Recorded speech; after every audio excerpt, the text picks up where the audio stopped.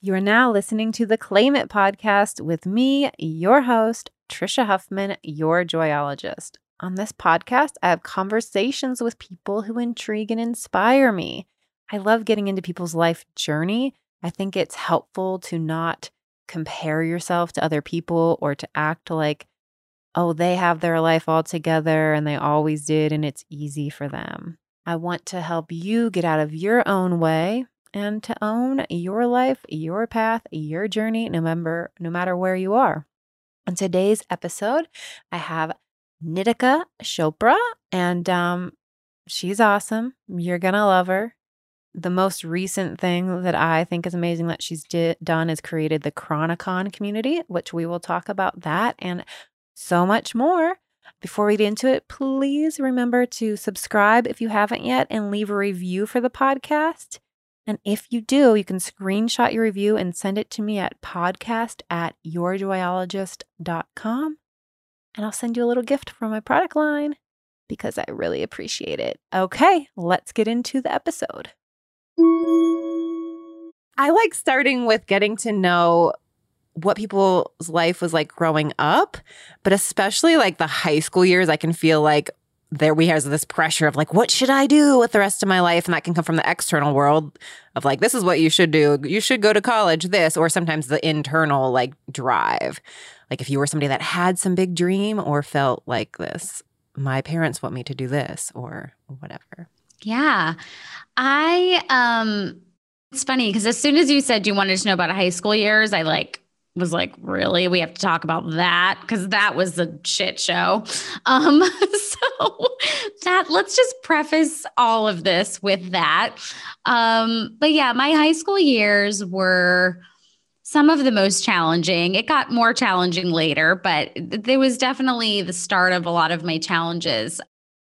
I was, diagnosed with my first chronic illness when I was just 10. So going into high school, and I have one of my chronic illnesses is psoriasis, which at the time was like very, very visible. So I was covered from like head to toe with psoriasis, and going through, teenage years is hard. That's gotta be hard. It was so hard as it is. And then to add that on top of it, it also created a lot of emotional challenges that I think I'm just now as an adult, like I've really understood, but it was a lot of like feeling separate. So then I felt like really needy because I always felt like so disconnected and separate from everybody and things like that. So when I think about high school, I think about those nuances and how I really was not comfortable in my own skin in the truest sense of the words. And, when I was in high school, I really sunk into my love of singing. I had a music teacher Barbara Retzko, who was my chorus teacher, and she didn't have kids of her own. She lost her son actually when she was young, and so she was sort of like a mother to us. Like she really treated us like she really, really cared about us, and it was probably the most nurturing, teacher relationship that I've ever had.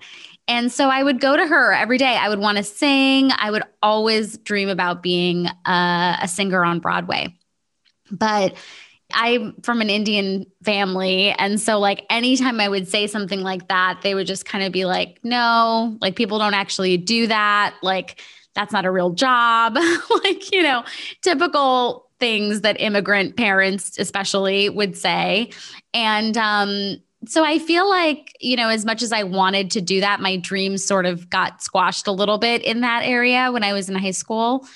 And then I also wasn't very good at school, like on top of that. And I think, again, now I've done a lot of work on myself to figure out some of these nuances in my past. But I think a lot of that had to do with the emotional weight that I was carrying every day, dealing with my health and not having the like mental space to navigate it all. But then also I've learned I'm a really like audible learner. I'm an experiential learner. I'm really not like a reading one-dimensional learner. I actually rarely absorb anything when I have to absorb it that way. And now as an entrepreneur, I'm like, great. Like, that's actually exciting to me that I understand that about myself. But as a kid, it was like a freaking nightmare because I would study and I would be told I need to take this test or I would, and I just tanked and like would not do well in school. But I felt like I was smart. So I was like, I don't understand. Like, this is like constantly telling me how stupid I am. So that was a whole chapter as well. And as I said, now I understand it. So I'm super empowered around it. And I'm like, oh, okay, cool. Like, yeah, you can send me your book, but I'm probably not going to read it. Send me the audio version and like I will devour it and can't wait.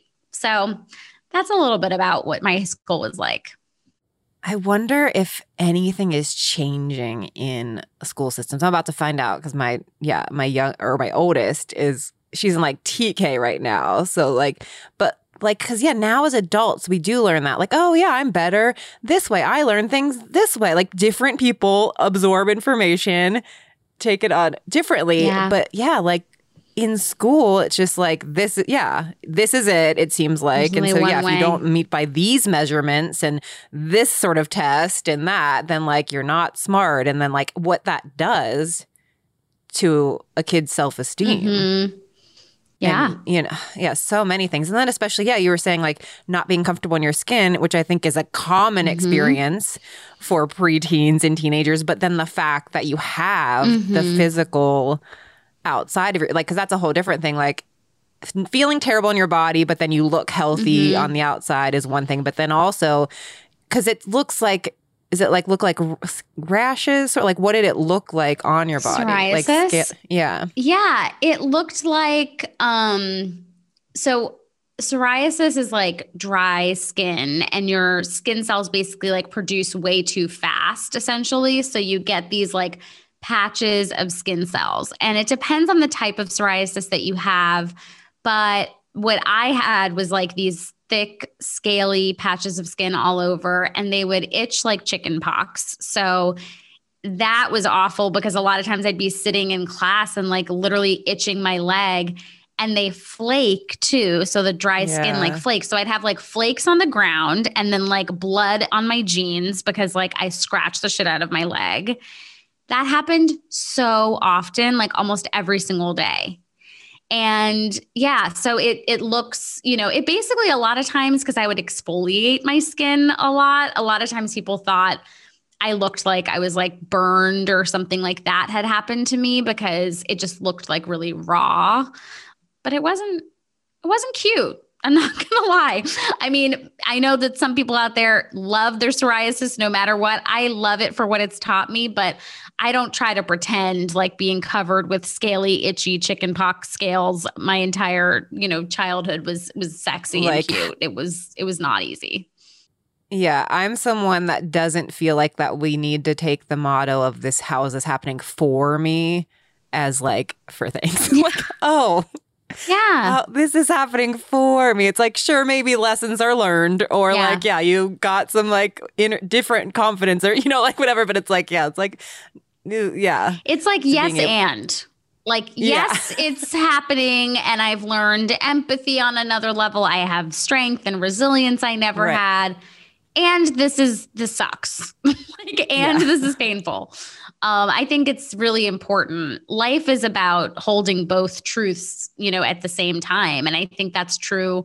I was even talking to someone about this the other day. Like that's even true with the most basic thing of life or the most primal thing of life of giving birth. I've never given birth. I'm not planning on having children, but when I think about being a woman and having a child and like how excruciatingly painful I have heard it is, it's also the most beautiful moment of most women's lives, right? And so I just think that has so much to do with life in general and those truths that we're constantly holding at the same time.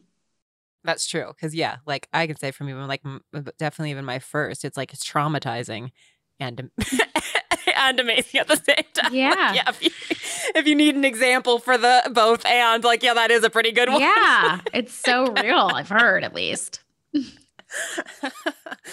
But and then too, so did you get picked on for that, or is it more like your like fear of what people would think, or both? I think it was definitely both. I got picked on a lot as a kid. It wasn't always directed at my skin, but I was just picked on a lot. I mean, I was the only brown kid in like a very white, like neighborhood, a very white school for most of my pretty much all my childhood until I went to college. So that was a whole other experience. And then, so I think I got picked on a lot for like being different in those ways. I was curvier, my hair was like thicker, and, I was obviously darker and just things like that. Like and my name, oh my God. I got picked on so hardcore for my name growing up. Of course, now I love the name Nitika or Nithika, which is how you say it if you're Indian. But as a kid, I made everybody call me Nikki because I was just like, you guys butcher this name and you make fun of it and you tease me for it. So there was a lot of teasing and bullying going on when I was growing up. And some of it was about my health, but not all of it. And then, I think just I internalized a lot of things because I also had a lot going on at home. Like I've always been very different than everybody else in my family. Very outspoken, very like my mom has called me a pataki since I was 2, which means firecracker in Hindi. Like I just am a pataki like through and through. I'm also an Aries. Like I just am a straight shooter. I go straight for the truth and just like try to talk about that. And even if it's like taboo or uncomfortable or not politically correct, I'm like, let's talk about that. What is that about? And in an Indian home, that's like the opposite of what you're supposed to be doing. Did those characteristics would you be your full self in that way at school and with friends too, or just at home? Yeah, both. I was just wondering, from like feeling like, were you able to be your firecracker self at school when you were experiencing all these different forms of, like they're picking on me and being other? Yeah, it wasn't necessarily when I was getting teased that I would be that way at school. Like I wasn't one to like it wasn't so much about standing up for myself as much as it was like just being honest about like, oh, this is like, I see this thing, or like, why is this like that? Or whatever, things like that. I think with school, it was a little bit more like I was a firecracker in the sense of like, that's like also my neediness came out in that way, right? Like when I really needed to feel connected or I really needed to feel like I needed attention or whatever, I would just be like kind of outspoken about it. Or I would be like, wouldn't let it go. Or that's like more where my intensity, I think, came out with my peers. But when I was, with family, I think it came out in a slightly different way. But I've always been this way. I don't know how else to be. Yeah. No, I was just wondering, if it was like, oh, you feel like safer with your family more to be like your full self, but that it was, you start like that even though being picked on for different ways and teased and, feeling different in different ways, that you were able to like still express yourself, even if you're not necessarily like standing up, but like you didn't like totally, Yeah. And I don't even think that I was that way because I felt safe with my family. I think it was like, I just didn't know how else to be. And I would just get in trouble for it like every day. I get that. I was told shut up every day. Mm-hmm. Yeah. like, which is like miserable. Yeah, totally. Which same thing, did the same sort of thing to me where then I ended up being someone that was constantly questioning things and speaking up and asking all sorts of questions, which is good because I also see that could have made me go the other way and like just stop. Totally. And shut up. Totally. Yeah. Because people didn't want to hear from me. Yeah. That were in my home. Absolutely. So what happened then? What did you end up doing after high school? You said you had like the musical theater dreams, but were being pretty much squashed. So what direction did you go? Yeah. I mean, I really wanted to go to school for music. I went to high school in New Jersey. And so the Hart School of Music in Connecticut was like a really well-known school. And my music teacher was like, you should apply, but I wasn't allowed. My parents wouldn't let me go to school for music. Obviously, still have not forgiven them for that. But, I didn't go to the Hart School for Music, but I ended up going to that college and just kind of got a humanities degree and was like, okay, just to kind of get it over with, essentially. And then funny enough, I got married actually when I was like 20. And so pretty soon, I guess after high school, I ended up getting married. And so I finished school. I moved to New York, where my, then husband was living. And so I finished school here in New York and, but school was kind of, just something I was finishing just to say, okay, I have a college degree. But again, like I really didn't resonate with learning in that way. And was it also like you didn't think like, okay, I'm not going to do music, but I'll get a job this way? You were just sort of like, let me just get this degree that I'm supposed to have a degree, or like, yeah, just to have a degree. And then also I got even more sick. So when I was 19, right before I started dating, my ex-husband, I got psoriatic arthritis. And so it's like an arthritis connected with, the disease psoriasis. And it really like took a really bad turn. So from like pretty much the whole time I was married, from like 19 to about 24, 25, I couldn't really walk without severe pain. So I ended up like barely making it to class, like barely, like I ended up extending, my school. I took a semester off at one point. Like it took me a long time to even finish school because I couldn't get to class and there weren't like virtual options, not to like sound like an old grandmother, but this was 20 years ago. I just turned 40. So it was 20 years ago. I'm the same. I know. I was like made a face because I'm like the same. I just turned 40. I went to college 20 years ago. I'm like, wait, that wasn't 20 years ago, was it? Yes, it was, which is like brutal. It does not feel that way. But yeah, so, I kind of like slogged through like just trying to finish my degree, and I was married at the time. And it's funny because between being an Indian woman, which is like the Indian culture is so steeped in patriarchy and just like, not expecting as much from girls, and also being really sick. Like I actually, like you've mentioned, like what were your dreams or what were the things that you wanted? And like, I didn't really know that I had the right to dream for a long time. And I dreamed about music, like that was something that I did dream about. But once that was squashed, like I didn't really know. And even during that whole process, like I didn't really know what was good about me. I didn't really know a lot about me. And this is something that I talk about a lot, with my work now, which is like especially when you get sick at a young age, but even when you get sick and you're older and like it really impacts your life, it's so easy to feel that is all that you are. And that is definitely how I felt for most of my upbringing. Like up until I was about 26, 27, I didn't really know other parts of myself. I didn't really know, like now I'm talking about it, in this like packaged way, but I didn't know these parts of me when I was growing up. I just knew that I was really sick. I knew that I liked to sing, but I wasn't really allowed to. And that was kind of it. I didn't really know what my other skills were. And so when you are battling that illness back then too, and so yeah, you're like, let me slog through to get the degree, but you're now married too. That also feels interesting to me to like, how did that feel to be okay? Because for many people it is like, okay, I'm married and I'm like, that's great. And like, you don't have also...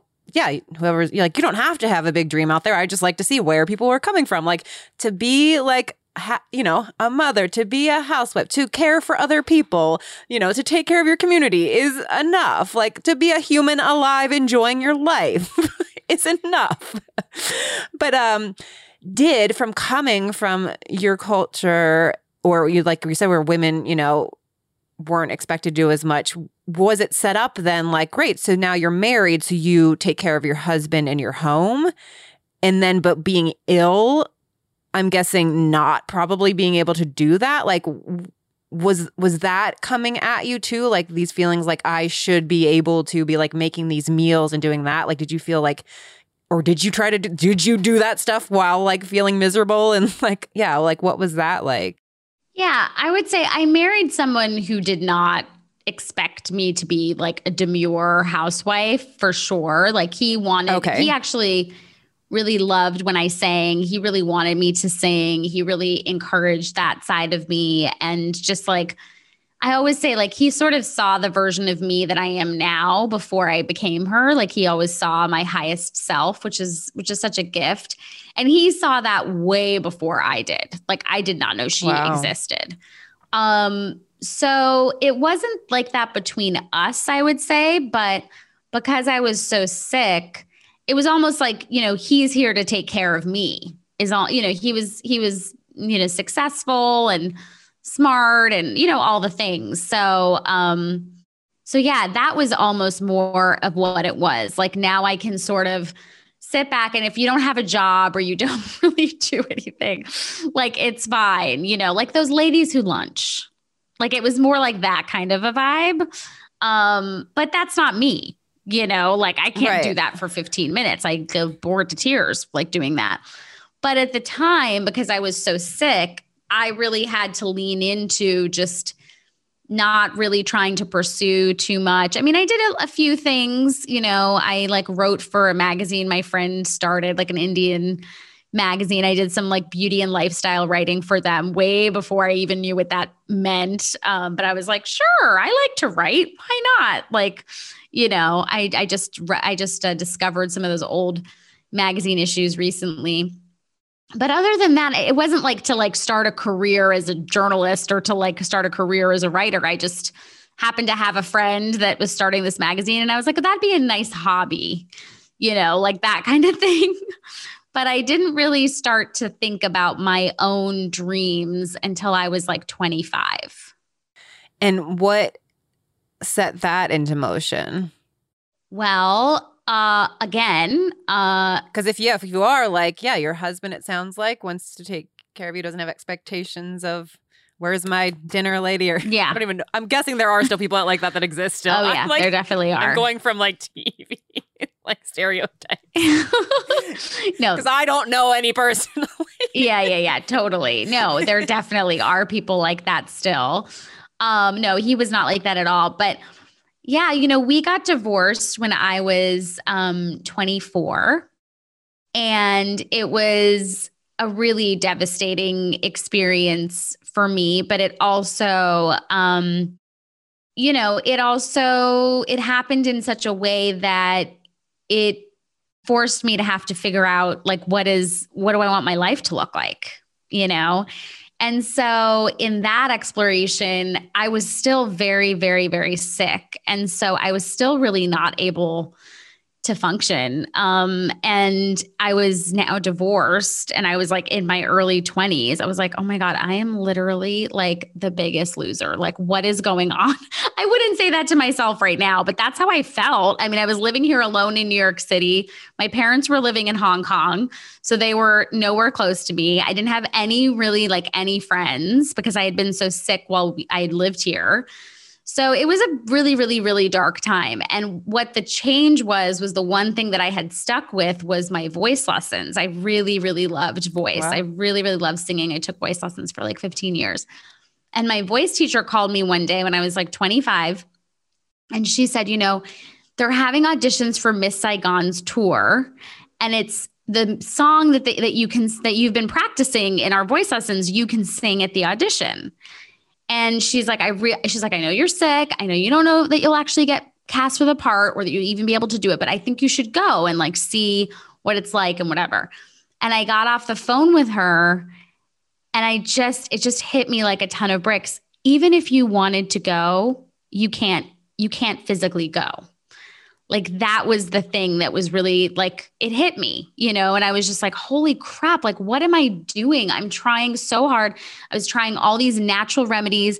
I was trying to secret my way. Yes. Like toxic positivity bullshit that I was trying to do to try to manifest being healthy. I had tried a medication years before that backfired. So then I was like trying all of these other modalities. And I finally I called my mom in Hong Kong, and I was like, I think I want more for myself. I think up until that point, as weird as that might sound, I didn't know that I was even allowed to have more for myself.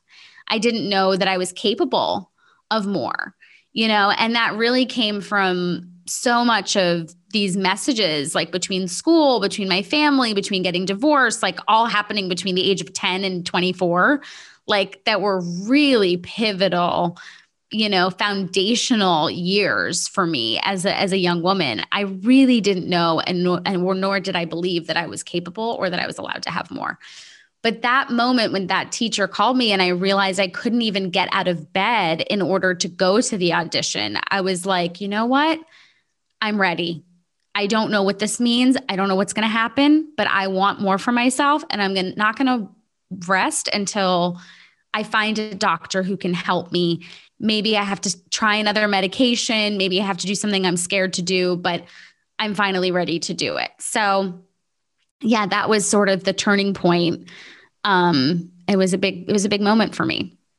So from the time that you were diagnosed, so you said you had tried medication and it backfired. Did that make you then like not go back and then just try a bunch of natural Yeah, when things? I was 10, like between 10 and 19, like biologics and like those kinds of medications that are super common, like you might see commercials for like different psoriasis medications now. Those weren't common when I first got diagnosed. And also I was so young that they really didn't want to put me on anything like that. So I would just do topical stuff for just my skin. But then when I got the arthritis, my bones started to deform. And I tried a medication that actually ended up making my arthritis a lot worse. So it became really scary to go back on another medication. I think a lot of people deal with this kind of thing, like medical PTSD. And so I ended up learning about The Secret and like, oh, well, apparently this book tells me, and all these, gurus are telling me that I can just like think about being healthy and then I will be healthy. Oh my God, literally the most infuriating period of my life. But that's what I was told that so many times, so often by so many people who claim to be gurus that I was like, okay, there must be something wrong with me that I'm not able to do this. I better figure this out. I never picked up on like that, I never got into The Secret, but I remember I worked in the entertainment industry and there was an artist I worked with that was into The Secret. And then like her whole camp got into it. And it was like people that you would never, because it's like roadies, like dude roadies in their 40s that were then like, okay, The Secret. But most of them were coming from it, I guess, like a bunch, like I had never seen anybody equate it to their health or think about that until like the last year I started to realize like, oh yeah. Like, and I never got like, people have been like, people call me like a manifester and stuff like that. And I've never been comfortable with the word manifest. And I'm like, well, yeah, I do like convince myself that I'm, like want something. And then I show up and take a lot of actions and I make it happen. So like I make things happen. So I guess I manifest them, but it takes a lot of action in my mind, but also in the life. Mm-hmm. But so like I've always been uncomfortable. So I never jumped on any of those boards, even though I've been in a lot of, positivity realm. And I do. Yeah, I'm like, I share positivity. But yeah, like that idea of like, I never realized that people were taking that or that there were even people preaching really that like, yeah, you can change your health. Like, there's a whole thing in The freaking Secret about how someone had cancer and then they just like kept thinking that they were positive every day. And then, oh my God, they went to the doctor and their screenings were clear. Like there are countless books. It's not just The Secret. I'm using that as like a, archetype, but there are countless books. And I mean, especially with the crisis going on in India right now, I'm really thinking about, just the wellness yogi, like conversation in general here in America and just how much of it is just really not rooted in the spirituality that it needs to be. It's really, I believe, a lot more about a manipulation tactic than it really is about, the true spiritual nature of being aligned in the divine rhythm of life. That is very different than saying I'm going to manipulate the universe and like assume that I'm going to be cancer-free. That is not the same thing. And people are making millions and millions and millions of dollars off of this, which I have a lot of frustration around because there are a lot of sick people who are getting exploited as a result. And I really believe that was a huge part of my journey. I mean, I'm not saying, anyone made me do that, right? But I was a 20-year-old kid suffering so badly, really in serious physical trauma. And the only messages I kept getting were, you're not really sick. It's a dis-ease. The disease is in your mind. You should just think about these things. I have countless, accounts of people in the wellness industry, which, mind you, I was in the freaking wellness industry for most of my career. So I'm not saying that every human in the wellness industry is doing bad work. That is not what I'm saying. But this is an umbrella, right? So this is a generalized majority statement is how I feel about it. But I've had countless experiences when I was going through my health journey of people, as I was expressing to them how much pain I was in, people reaching over to me and saying, that pain is in your mind. You should just think this mantra. And I'm like, it's actually mantra, but thank you. So, I mean, if people who are listening could see me right now as I shake my head and flick my fingers, and I'm like, don't start to get me fired up about this, Trisha, because I have a lot to say about it. And it's very personal to me because I really experienced it for a very, very, very long time. Bringing you a brief interruption since I'm talking to Nitika today, and we both have chronic illnesses that are much different than each other. Something that really helps me is this infrared sauna blanket that I have. You do not need to have chronic pain or a chronic illness to enjoy it. I have turned so many people onto it. It's just a great self-care thing, like an actual self-care thing that heals your body, resets your mind, your nervous system. You get in it. It's sort of like a sleeping bag, but it's heated. I wear long pants, long sleeve shirt, socks, keep a lot of water nearby. I will turn a show on, or you could turn an audiobook on or a podcast. And then I stay in the thing for about 45 minutes to an hour and sweat all the toxins, the stress, the pain, the achiness away. It really helps my body, my mind, my nervous system. I already said that, but it also so often, we're trying to relax, but then we end up picking up our phone and scrolling, or let me just do some work on my computer, so I'm online shopping or whatever. We multitask our relaxation even. And this thing makes me just stay in the damn sweat bag, watch the show, be fully tuned into it, fully rest, fully relax. And it really does a miracle for my body. I sometimes use it in the morning, sometimes at the end of the day, sometimes midday to re-energize. It's amazing. Go check it out. I even have a $75 off code for you. It's JOY75. You can use the link in the show notes or go to bit.ly/joy sauna. That's SUNA. Again, the link will be in the show notes, or you can also DM me at your joyologist or at _Trisha Huffman, and I'll send you the code. Also, feel free to DM me any questions about it. They have an interest-free payment plan, which makes it easy to get. And again, you can use my code JOY75 for $75 off. Okay, let's get back to the episode. You dedicated not let me just try this out for a couple months. It was 6 years. They were holy shit. And so in that, I make up, you're experiencing then so much more shame or so guilt much. Because if I'm supposed to be able to mindset or whatever, manifest, I don't know what the words they use to get this out of my body, if I'm the one that's creating this disease in my body and I have not gotten rid of it, then I'm not doing it right. I'm failed. Where am I fucking up the step? Is it that sort of thing? So you're really just yeah, it's you already have the pain and then you're feeling shitty because you're somehow not doing whatever right. Yeah, I mean, I don't mean to throw around the PTSD phrase, casually. I think people do in a way that, really takes the seriousness of it out of the condition. But I really had this edgy anxiety constantly. Like if I would think about something, like let's say, I just got an email and I was like really upset or something, and valid. It's super valid. I got an email. It really bothered me. Something bad happened.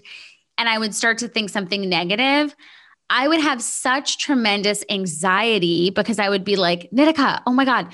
Okay, you need to just think positively. If you think positively, you'll be okay. Like, I know you're trying to, make your psoriasis better. Like, it's going to be okay. It's going to be like not a centimeter or a millimeter even, of room to be able to think in any way that wasn't perfectly positive. And that is what a lot of these books preach to you. And I think that's where my problem really lies. It's not that I'm, not sitting around like thinking of things that are negative all the time. It's not like I don't practice, mantras, affirmations. It's not that I don't do that. But what this particular industry is really promoting is that they don't want to sit with me in my pain. And that's what I have a problem with. You want to sell me the affirmation and tell me that you have the answer, but you're not willing to sit with me in my pain.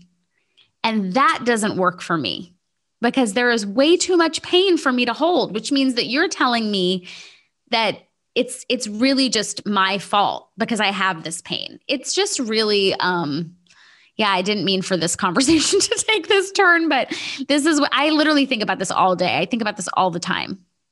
Yeah, no, I love that this is where the conversation has gone. I think it's really great, to be honest, to have this conversation. And thank you for sharing so well. And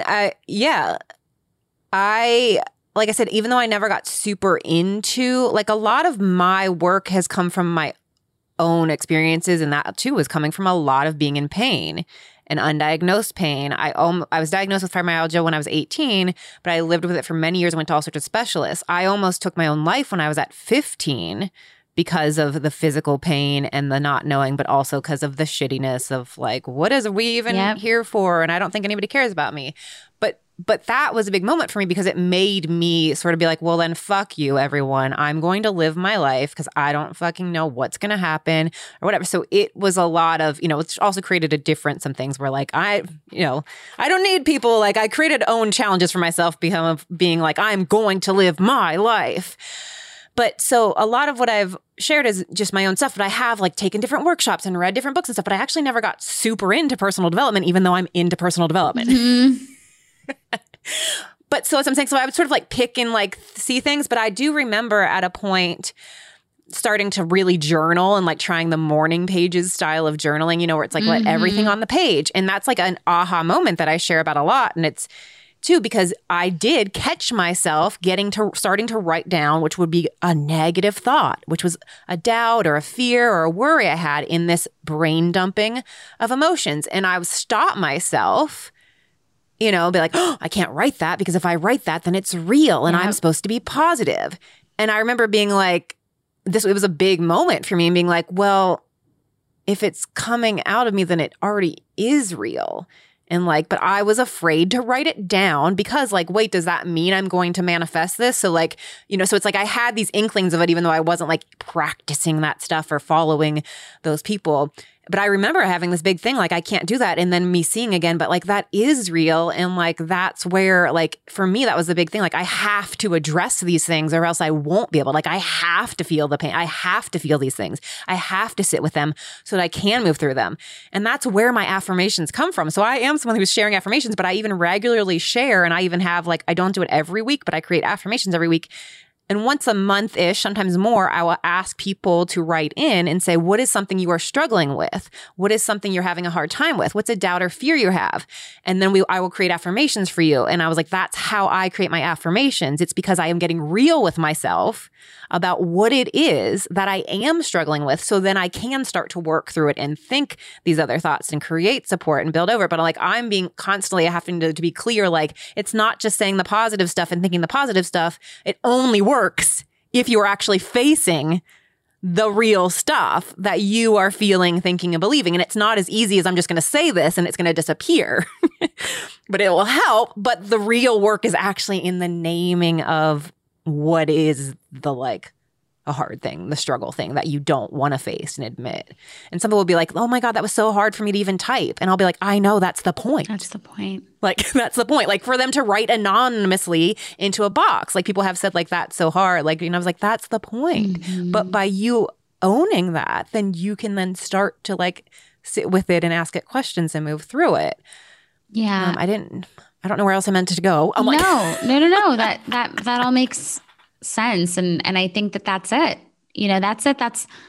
That's why I want to make it clear. Like, I'm not saying that affirmations are bad. I use affirmations constantly. Like, I'm working on moving right now. I'm hoping to move soon. And it's bringing up a lot of anxiety. It's a big change for me, all these things. And so I have to constantly affirm, like, I'm doing the best that I possibly can. I'm being as thoughtful as I possibly can. But it doesn't mean that I'm like, oh my God, don't think about your anxiety. Don't let yourself do that. Oh my God, no, you can't think about that. That's not true. You don't want to manifest that. That's a whole different experience, you know? And I think what makes me angry about a lot of conversations in the wellness or self-help spaces is that they won't sit with us in our truth, you know? And I'm just like, you don't get to profit off of, you know, this one side of me without holding all of me. You know, that's how I feel about it. And I think it's really, really powerful to be able to acknowledge things are not.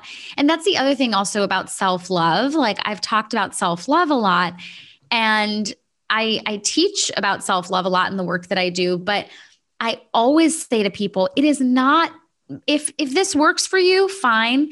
But for most people, it's not the downward dog, you know, $25 green juice, spinning 4 times a day, whatever the hell. It's not that. It's really about you having compassion for yourself first. And that is so hard. That there's so much pain in that. There's so much challenge in that. And that doesn't usually look like, oh my God, okay, I have psoriasis all over my body. So these people say I should just like love it. And I should just be like, oh my God, I'm so beautiful, because that's what I need to tell myself. No, when I tried to do that, when I was covered with psoriasis, the first thing that came up for me was a tremendous amount of rage. It was not pretty love. It was rage. I was so angry that my body had to go through that I had been born in this body, that I had to hold all of that pain. And only by acknowledging the rage, by acknowledging all of the grief that's coming up for me on top of that, could I then go to not even love yet, like a little bit of acceptance, a little bit of compassion. Okay, this is the body that I have. That is the most I could go to initially. And I could just maybe say that for weeks, and that was it. And then maybe I could say, you know what? My body is strong. I appreciate that my body is really strong, you know, or whatever the thing is for you, right? But it wasn't freaking, oh, I love my body and all my scales. I was like, no, fuck that shit. I do not. Like, you know, and I think if I had been scared and felt like I didn't have the space to do that, I wouldn't have been able to eventually love those parts of myself. I would have been denying my truth over and over and over again. Well, and that's what, yeah, like I am trying to destigmatize those sorts of things too, because a lot of self-help and personal development stuff can actually be more shame-inducing, where you could even be like, I'm not doing self-love right. Yep. Because I can't get right to I love my body and my psoriasis. Like, I'm only getting here. It's like, so then it's like, yeah, you're just creating more shame instead of like making actual steps for it. And that too, like, to make space for ourselves as humans, like, we're gonna have doubts, fears, judgments, worries, stress for the rest of our life. But we don't have to sit in, you know, like, it's just like, but if you're like able to accept that part of yourself, see what's happening, and then again, like, oh, I don't have to accept that first thought. What is the reality here? But yeah, I think people are like, we're working towards this, or not we. personal development and self-help stuff can make you believe that you're working to like this like perfect end goal. And so then you fucked up if you judged yourself, if you did this or whatever. And it's like, that's how our brains operate. But being able to accept that and hold the space for it, and how you have so beautifully said about like having the space for your pain and sit with yourself in that too. So important. And allow yourself the compassion. Okay, let's get back to so you finally were like, I want more for myself, so you went to start to see doctors, and did you get some I ended real up getting support? I ended up finding a doctor who basically told me that if I didn't start a specific kind of medication, I take a biologic, but I'm obviously not giving anyone medical advice. So please consult your doctors. I'm not a medical doctor or practitioner. But what ended up being the best for me was a biologic, and this rheumatologist who I saw for my arthritis, because that was really the psoriasis was really bad too, but I really couldn't live with the pain. I mean, I felt like a truck was running over me every single day. And I know with fibromyalgia, I know that there's so much pain involved with that too for a lot of people. So I couldn't live with that pain anymore. So what he said was that if I didn't start something to stop the deformity in my bones that were starting to take place, he said, you're going to be completely immobile by the time you're 30. And I was 25 at that point. So he said, it's scary, but what's scarier is you not having a life to live. And that was a really big turning point for me too, because I was just like, oh yeah, what do I want my life to be like? I had never thought about, having this full, abundant life. And people find that so hard to believe, because I think a lot of my friends are always like, you have the picture of a full life, you have such a full life. But I never thought that I was going to have that. I just didn't even know that was an option, and it was really this doctor helping me understand that I do have so much life to live. I do have so many things to look forward to. And so, I started this medication when I was 25, and within 2 weeks, I was skipping down the street. Wow. Yeah. And I've been on that medication for the last 15 years. There's been some ups and downs, little things I've had to change here and there, but for the most part, I've been on that same medication. So.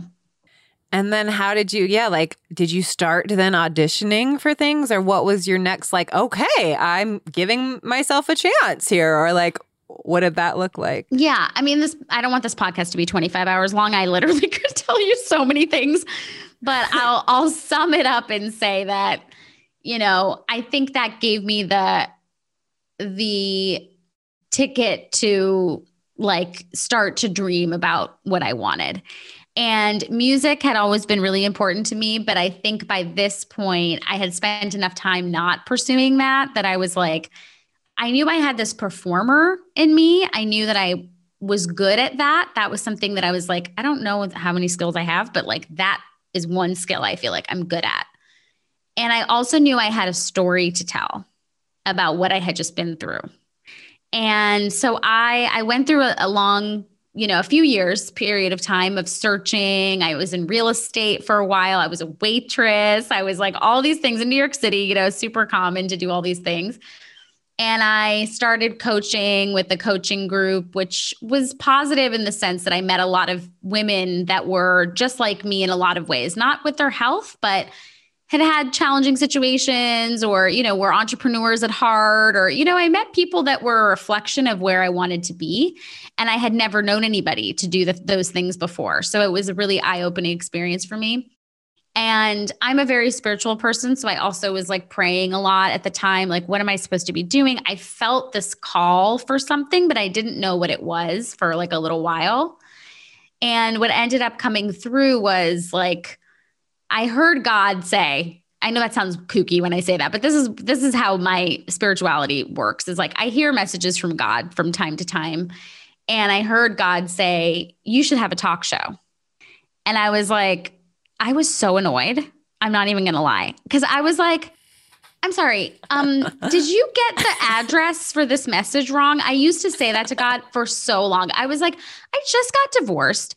I just started walking properly. I have barely any money. I have one friend. I have no resources. How do you expect me to do this exactly? Like the only people that have talk shows are like Ellen and Oprah. Like, what are you even saying to me? I was so annoyed. And then eventually through lots of different internal battles, I really felt like, okay, fine, I'm going to take this on. I believe you. I believe that this message was meant for me. I don't totally get what you're doing, but I believe that this is where you want me to go.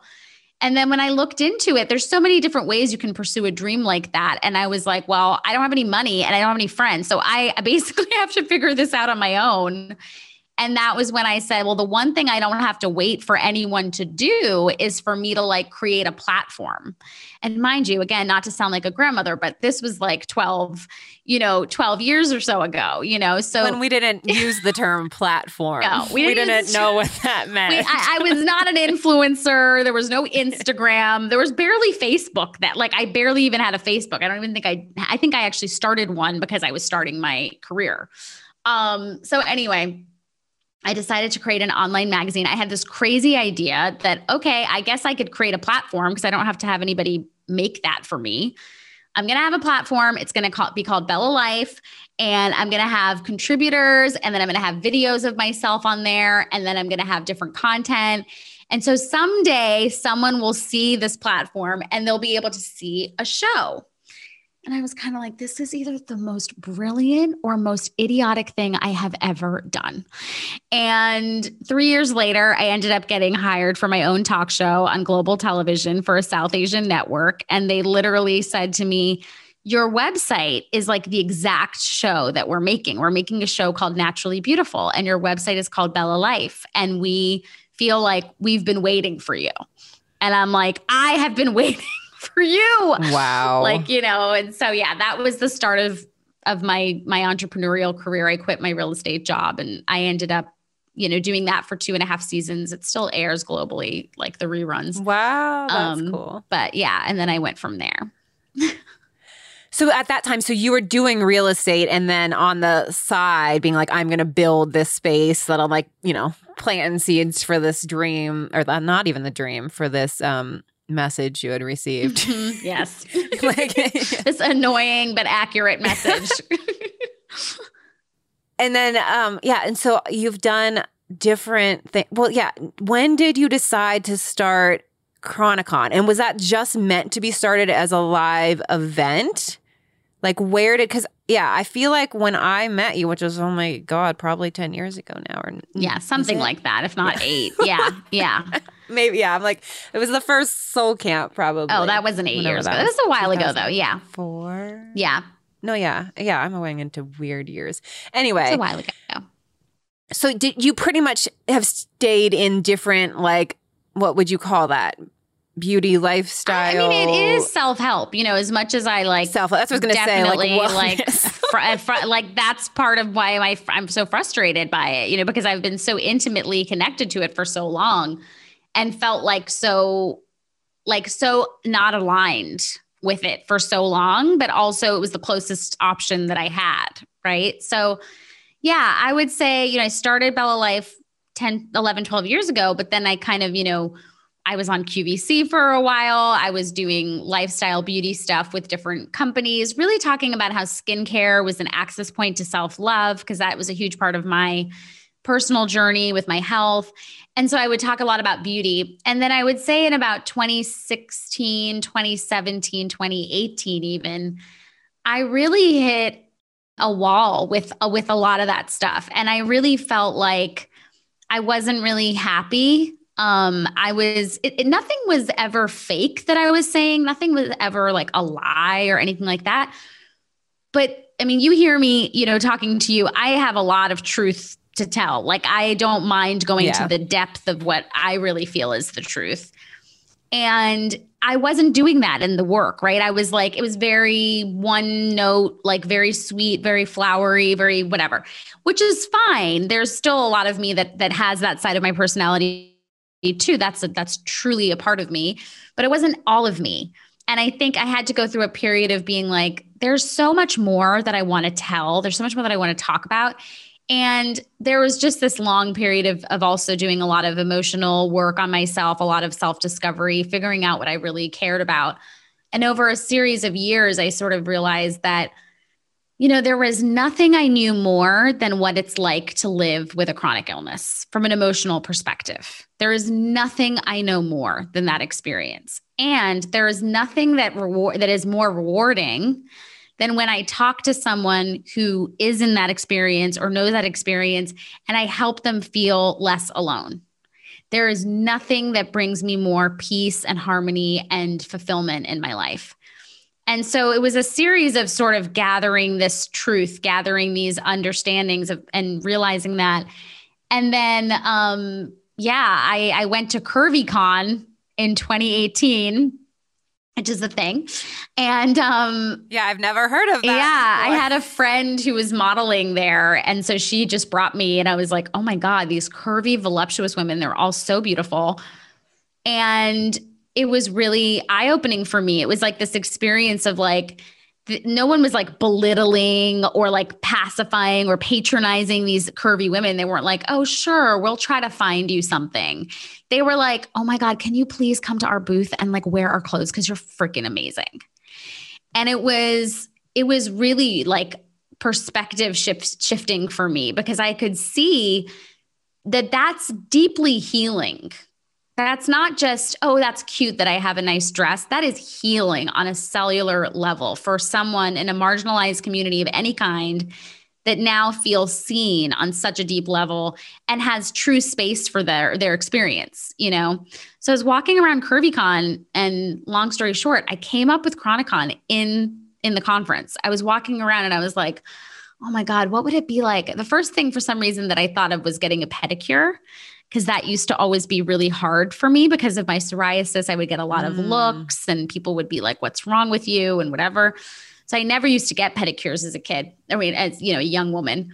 And I didn't get them as a kid, but as a young woman in my 20s, I never got them. And I thought about it. I was like, oh my God, what would it be like to go somewhere where like you walk up and they're like, girl, come over here with your flaky skin. Yes, we've got the perfect scrub for this. Like, you are so gorgeous, and you're just perfect the way you are. Like, we can't wait to make you feel beautiful, to remind you of how beautiful you are. And so, I started thinking of names, and I was like, what would it be called? And then I thought of Chronicon while I was walking around. So, yeah. And so, so that's what, but you were just thinking event, like an in-person event, or did you start to think deeper? Because now you have like an online, what is it? Like community. What would you call it? Yeah, I was going to say community. Yeah. Yeah. I had initially just thought of the event. But what ended up happening was like Chronicon, I mean, even the live event, it took on a life of its own in a lot of ways. Like, I had a huge media company asked to buy it from me, like before we even had the live event. And it was so far, there's only been one, right? Because COVID happened. And this was 6 weeks before the live one even happened. They were like, we want to buy your company. Wow. Like, it was really, really, it took on this life of its own. And I think it just was like an affirmation of how much there's a need for it. The reason why I felt so passionate about starting Chronicon is because there are over 133 million Americans that we know of that have a chronic illness. And that's a number the National Health Council gave us in 2019. So that's like before the pandemic is even a thing. And whenever I meet someone that has a chronic illness, the common factor between all of us, no matter what condition, is that we all feel incredibly alone in that experience, right? It doesn't mean our whole life is alone, right? I have a very full life. But I don't know I'm not close with anyone who has psoriasis or psoriatic arthritis. I don't know a single person who has my health experience, right?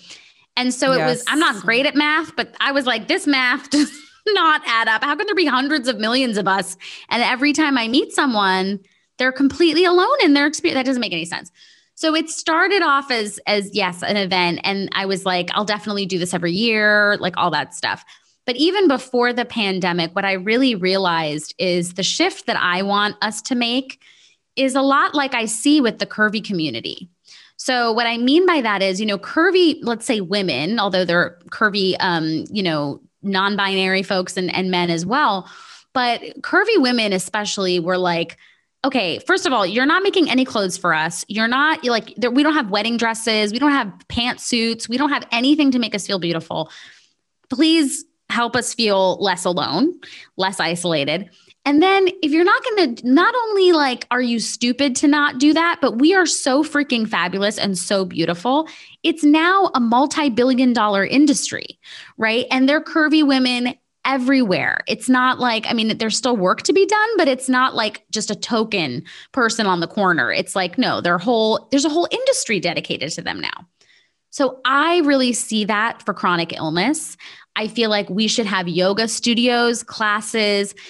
We should be in marketing everywhere and not as a token person in the corner. If anyone saw the two of us, they would not know that either of us had chronic illnesses, but we do. And so I want there to be a systemic shift, a market shift, media shift. That's what I'm really committed to. I'm just trucking along one person at a time, doing it on my own. But we did start the Chronicon community because of the pandemic, especially. We decided to shift from a live event to a online membership so we have workshops every week. It's like my favorite place on the internet. Like if I could just live there on the internet and not have to be anywhere else, I would do that. And so people join that and that's how we continue to do the work like with the people. Which is like my favorite thing. But then there's also this other conversation about having an overall media shift that I think is really important and I'm super committed to. That's awesome. Yeah. And like, so what in the like membership or like, is the main focus like, for people to not feel so alone? Like what type of things are happening in there? Or like, is it sharing, tips for coping and healing? Or is it just mainly like support of like, a space to be heard and accepted or all of the above? Yeah, I think the thing that I'm most proud of with the membership is that it's unlike any place that you'll ever see for chronic illness. Typically, people who I've never seen a place. Well, for that's illness. True. Okay, so that's the first thing is that people don't typically see anything. But a lot of times if you do, like let's say you just got diagnosed or you're trying a new medication or something, your doctor will tell you to find a support group on Facebook or find a support group through something, right?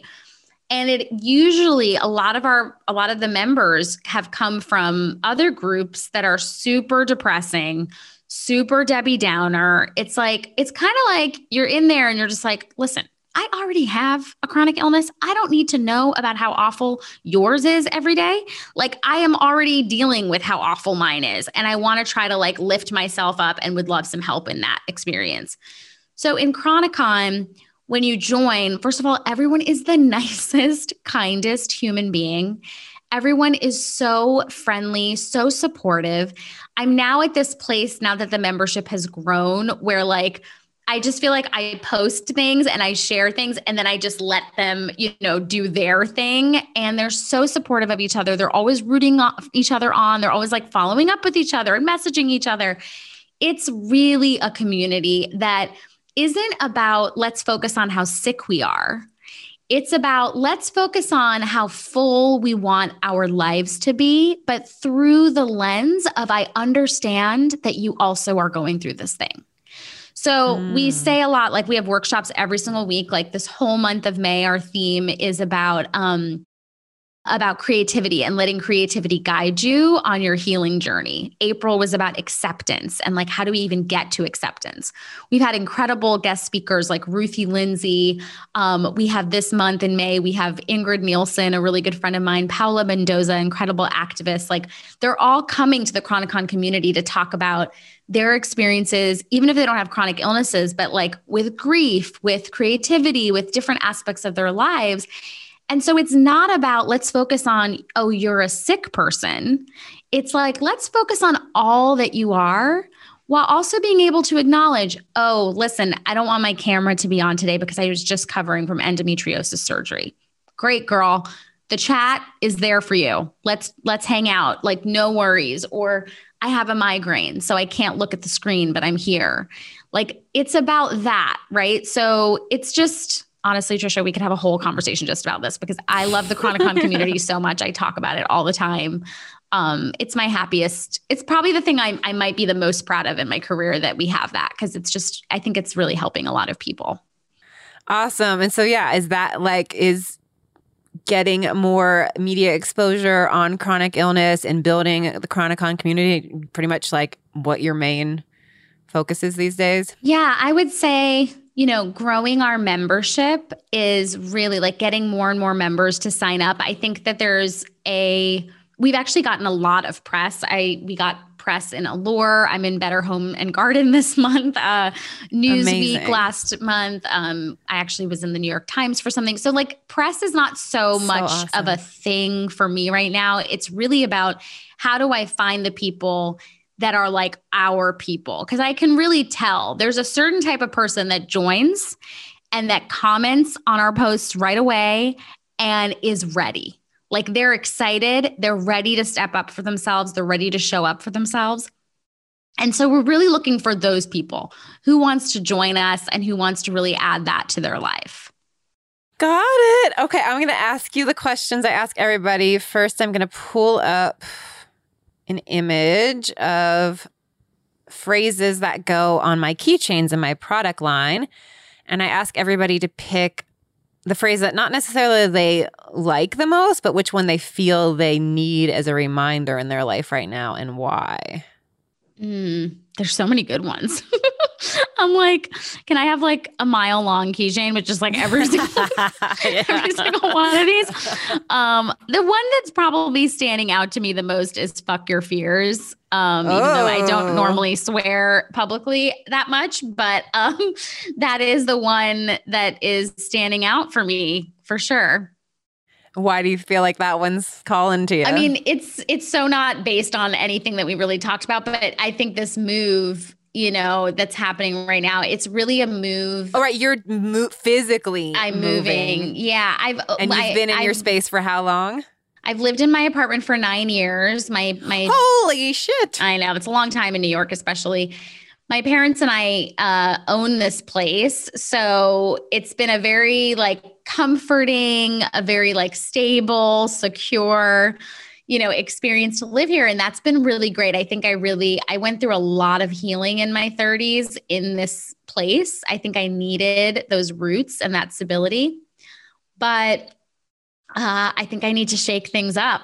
I think I need some expansiveness. I think I live in the Upper West Side, which is definitely more families and a lot more older. And I think I just turned 40 and I'm single and I'm just like, you're either going to die alone in this apartment or you need to like, just kind of trust yourself and go and get out a little bit more. So I'm moving to Williamsburg in July. And I'm nervous. Exciting. And that's too, since we were talking about like the space, like, like I think we can be like nervous is wrong or I'm scared or that. And it's like, yeah, you can be scared and nervous and excited. Yeah. Like, it's like we can start to like, don't want that. And like, what else can you make space for? Totally. I'm excited for you. Thank you. Okay. What is something you do to raise your joy levels? Ooh, there's a lot of things I do, but I would say the thing that's coming up for me is like just dreaming, like envisioning, right? I feel like I was told so much as a kid, like, don't do that almost like, you don't know what's going to happen or like, be in fear. But one of the things that really helps even through this moving process or even through work and stuff like that, I'll just, especially when I don't know what's going to happen, I'll just start to be like, well, what would that look like? Or like, oh, what are the fun parts of this thing that I really want for myself that I can focus on? And how can I dream about that? Like, I want to get a new couch or like, I want to decorate or like, oh, how can I, like that kind of thing. I think dreaming and kind of, mentally planning in that fun way is like really helpful for me. I love that you said that. I'm like, I've been sharing a lot about that in like solo episodes and stuff too, because I think it's like something that, most of us don't even like give ourselves space to do and just think about. And that's something even like I can, because I'm getting ready to move too. And so it's even like, I'm going to need new furniture. And like, then I'll start to fear about the cost of things. And I'll be like, yes, that is true. I'm going to need to make space for that budget. But then I'll allow myself to be like, well, what kind of couch would I want? Like, so shifting again, like, okay, noticing the real fear, the reality of, you're going to need to like put money aside to that. And then like allowing myself to go into, if you got to pick a couch, what would it look like? And like, great, maybe this brand. You know what? You could look on OfferUp and see if anybody's selling that brand couch. Like, it's just like these things, like allowing myself, tuning into what I'm feeling, allowing myself to dream, then gives me possibilities that are reality based. Like, I could save and get that big thing. I could also then do this and get creative. Like, totally. Like, I love that, the tapping into like the dreaming and envisioning. Okay, ask everybody how to apply this phrase to their own life. What is easiest for you is not always what is best for you. So maybe like a habit or a way of being that you are. What is easiest for me is blank. What is best for me is blank. Well, what's coming up for me right now is what is easiest for me is staying up really freaking late, like on my phone, just like plugged into the internet. What is best for me is going to sleep way earlier and like having less technology at night. I'm sure you're not alone. Yeah. Hopefully by stating it out loud, maybe tonight you will remind yourself of what is best. Night is a new night. Okay, the last question is, the name of my podcast is Claim It. Because I feel so often we are putting like, we're searching for, whether it's in personal development or our life, like once I have this, then I'll feel enough. Once I, look this way, once I do this, then I'll feel fulfilled, worthy enough, successful. That we're constantly putting these feelings outside of ourselves, and that I feel we can claim or work to claim those feelings and have acceptance for ourselves right now. So what is something you are claiming for yourself right now? I'm claiming that I am ready and worthy of expansion in my life. Yes, I love that. And when you first started to talk about your move, I felt like expansive was what I felt. And then you ended up saying it too. And then now that you just said it, I'm like, woo! Yes. Yes. Okay, cool. I love it. Yeah. That's what I feel. I feel like it's calling me, but I'm just like freaking out a little. So.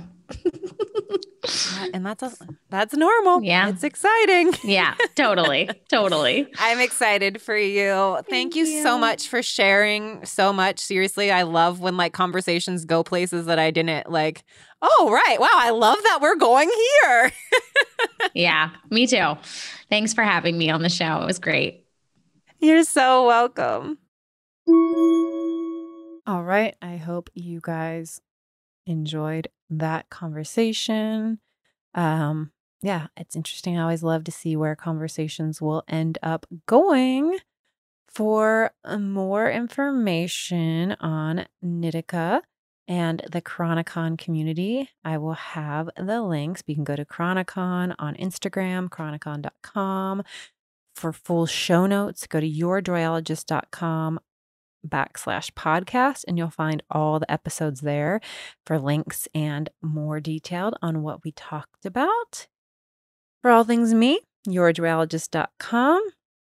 And you can find me now on social media. I am both at Your Joyologist, and also my main account now is _Trisha Huffman. So at _Trisha Huffman. If you were already following me at Your Joyologist, the name just changed, and the Your Joyologist shop account changed back to Your Joyologist. I am stepping into owning my name and my work and my words. I'll probably share a solo episode on that. And yep, still the website is yourjoyologist.com. You can also go to trishahuffman.com. Right now they're the same website. But woohoo, I'm making some changes over here. All right. Again, if you haven't yet, please subscribe. and leave a review, screenshot it to me and send it at podcast@yourjoyologist.com and I will send you a gift. Reminder, I have a daily inspiration app that is in the Apple App Store and the Google Play Store. I've got one-on-one coaching back available, which I freaking love. I've got a product shop. I got lots of stuff, lots of YouTube videos, lots of things to support you and empower you. Let's leave the final thought of the day. You know what? Since we were talking about getting real with our doubt or our thoughts, how about for the final thought, name a doubt or fear that you have right now? What is something that you are afraid to say, afraid to do, afraid to be, or a doubt of something that's holding you back from something that you want to do? So allow yourself to name it and then move around it. Get real with yourself. What do I believe? You can doubt your doubts. What do you want to believe? What do you want to believe? So name the doubt, name the fear, and then ask yourself, what do I want to believe?